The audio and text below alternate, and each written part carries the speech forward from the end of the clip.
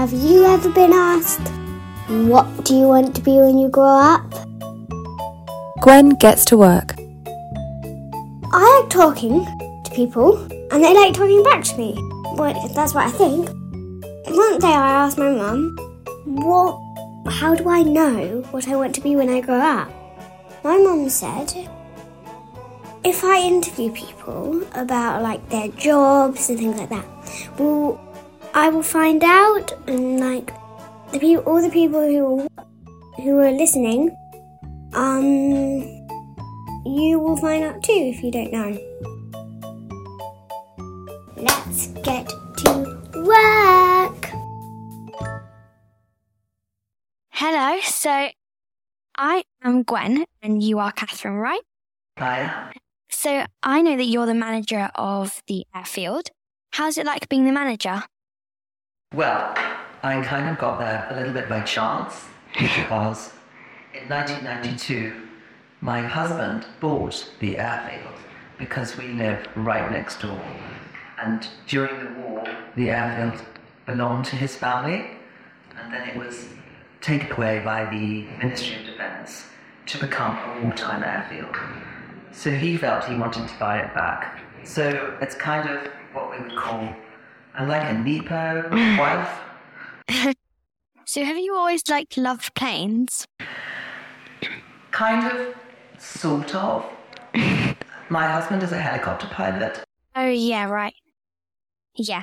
So did you like doing what did you like doing when you were like my age, like at school or at home?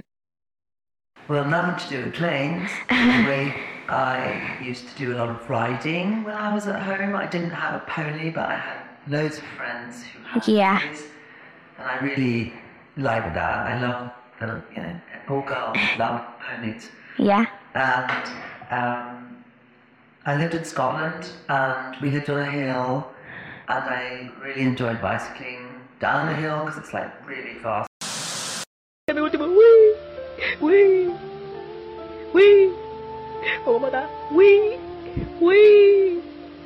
It's quite fun having to go by car, but there were lots of kids in the village, so we did a lot of bicycling. Probably something that might not be allowed now because we used to go all morning, go to the river and streams. It was good fun. That's nice. It's weird, knowing that you used to live in Scotland and now you live here. Yeah, I kind of married a guy who lives here now. So, as a woman, what challenges have you faced doing what you do? Because when I visited Airfield, it was mostly men, working and stuff like that. Yeah, you're right. It is mostly men. I think I have always worked with mostly men. I was a car dealer before this. I did do a secretarial training, which was probably the most useful bit of training I've ever done because I can do shorthand and I can type really fast. But actually I've never worked like that. I think that actually women are better at most things than men. They just are awesome. But having said that, I think men are braver than women. And I don't think that women make excellent pilots, but I think men are braver, and that probably gives them a little bit of advantage over women when it comes to things like kind of war and being, brave in an aircraft if you need to do that. I think that women, we have a lot of women who work here, and I would support their cause to the hilt. They are excellent, and they get things done, and so I don't think that any of these people who say that, women shouldn't be paid the same, I would like to pay them more, because actually they do the job better. Yeah, I agree. So can you tell me about Whitewater Field during the World War II and about the ATA? Okay, so Whitewater Met was a small training airfield called Havilland before the war, and then it's an amazing spot, Whitewater, because it is a little bit raised up from the surroundings, and it's sort of flat. So it made a perfect airfield. And the ATA is the Air Transport Auxiliary, and they set up an arrangement whereby the aircraft that were being built in the factories, like Bristol and Coventry, would need to be taken to different places, to their squadrons, and also they need to be taken to have radios fitted, compasses fitted, and other avionics equipment. So the 88 squadron, and there were quite a few airfields all over England set up with little posses of people who would collect these aeroplanes and fly them to the airfields where they needed to be so that they could fight, they could be sent off. So Spitfires, bombers, all sorts. And White Waltham was the head of the ATA, and the interesting thing about the ATA was, once again, I think it was a squadron of, let's say, about 900 people, but I think about 100 were women. My figures might not be completely right, but this was the sort of beginning of the women pilots. They'd been taught to fly, a lot of them by possibly their fathers who had light aircraft, and they flew a lot of different aircraft, and there are some quite interesting books about them. And so that's how the ATA started. And White Waltham Airfield was a training airfield as well. We taught people to fly. The Ministry of Defence, the RAF, had chipmunks and tyrants here teaching people to fly. And that's really how it came about. And it just stayed on like that after the war until about 1970 something, I think. It must feel like amazing to be like part of like such history. So do you have any like, you don't have to share, but do you have any like good stories based on women pilots who were trained or based at the airfield during the war? Well, that's a good question, and to be honest, we've written a book, a little tiny book on the subject, and I am very bad at my memory. I should have looked it up before I came. But there are stories about women being asked to fly an aircraft in an emergency and having to get into the cockpit wearing a ball gown, because that's what they were wearing at the time, and putting a big leather jacket over it so that they could fly the plane. Then there are other stories about women pilots arriving at other airfields, and the ops manager in the airfield, when they got out of the plane, looked around when they saw this woman, and they said, well, where's the pilot? And the woman would say, well, I'm the pilot. And they would be like amazed, because she arrived in a bomber or a massive aircraft, which they didn't believe she could fly, but she did. Though each girl is a pilot when she comes, she must adjust herself to a new technique, and hairdos are sacrificed. Time out for the daily sunbath, storing up energy against the grueling training of minds and bodies for the tremendous responsibilities that lie ahead. Lots of these women had to fly aircraft that they'd never flown before, so they were quite gutsy. So how do you let people know about like this history? Because you don't like a museum or like anything like that. Well, we have written a little book. It is available, $4.99, really expensive, but it is only a pamphlet. I think White Waltham does appear in quite a few books around the place. There is the Heritage Museum in Maidenhead, which is very interesting and does have a lot of information about White Waltham. We're not a museum, you're quite right, although it sometimes feels like we are a museum because there's so much old stuff here. Yeah. So do you think that after like the ATA there have been more like women becoming pilots and engineers and other stuff like that? Yeah, there definitely are women becoming pilots. I'm not so sure about engineering, it's quite a dirty job. I don't really want to get that. But we encourage women to fly, and we have a lot of girls learning to fly, and they go on to the airlines. They're really good. But they need to build their self-confidence. Women quite often they're not so confident as men in that kind of area. But they do really well. Yeah. We've got there are plenty of women in the bar who work at British Airways and who are captains or whatever. Yeah, there are. Like, do people learn to fly planes at like White Waltham? Yeah, we have a flying school where you can learn to fly. it's not the cheapest thing in the world. It does take quite a long time. You really have to concentrate on everything you're doing. But it is well worthwhile. It's very rewarding. And it's like achieving any skill. You feel like so cool once you've done it. I just want to say one thing. Yo, Adrian! I did it!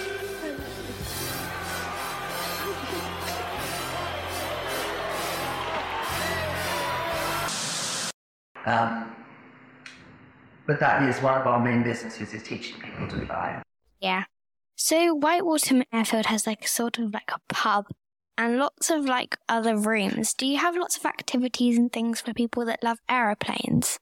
Yeah, we kind of do, in that we are principally a flying club, so most of the people here are pilots. There's quite a big social following. Lots of people like to sit outside on a summer's evening, have a beer, and watch the planes fly and go. So in that respect, that is kind of what people do. We have a members' day, and we have lots of things for kids to do on that day. We do flower bombing, which means you've got to drop bags of flour out of an aircraft and try and land it on a target. Sounds easy, but actually it's much more difficult than you think. We also have spot landing competitions, which means you've got to land. You obviously have an instructor with you, because otherwise, if you can't fly, that wouldn't work at all. You've got to land on a certain position. We have helicopter rides. We've got a couple of train clubs here, model railway clubs, and they put up a layout and go driving the trains, which is kind of cool. They're amazing, with little tiny animals and little ships in the field. And they're really intricate layouts.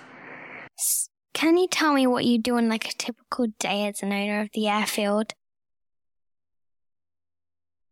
A typical day? Okay, my best day is when I don't have to get up too early. I hate getting up early. I usually drive from my house, which is really on the end of our main runway, with my two dogs. And I drive quite slowly because they're on a walk, and I'm in the car. And at that point, I've probably made a list of people I want to ring up. So I ring them up while I'm driving along. And it's all on the perimeter track of the airfield. So while I'm driving along, I'm looking at things that need doing, looking at if the grass needs cutting, if all the hangars are okay, how many planes are out, if they're too close together. I'm thinking about things like, do we need any fuel? What runway are we using? Is it windy? What's the weather going to be like for the rest of the day? Are we going to be busy? Do I need to go and work in operations because we're going to be busy? Yeah. What else have I got to do? There's lots of different things that I need to think about. So it just and it takes me about 20 minutes to get from my house to here at about 5 miles an hour. So it gives me a good chance to look at everything that's going on and who's flying and what's going on. And then when I get to my desk, I've got some things I know I need to do for the day. So how has technology changed what you do over the years?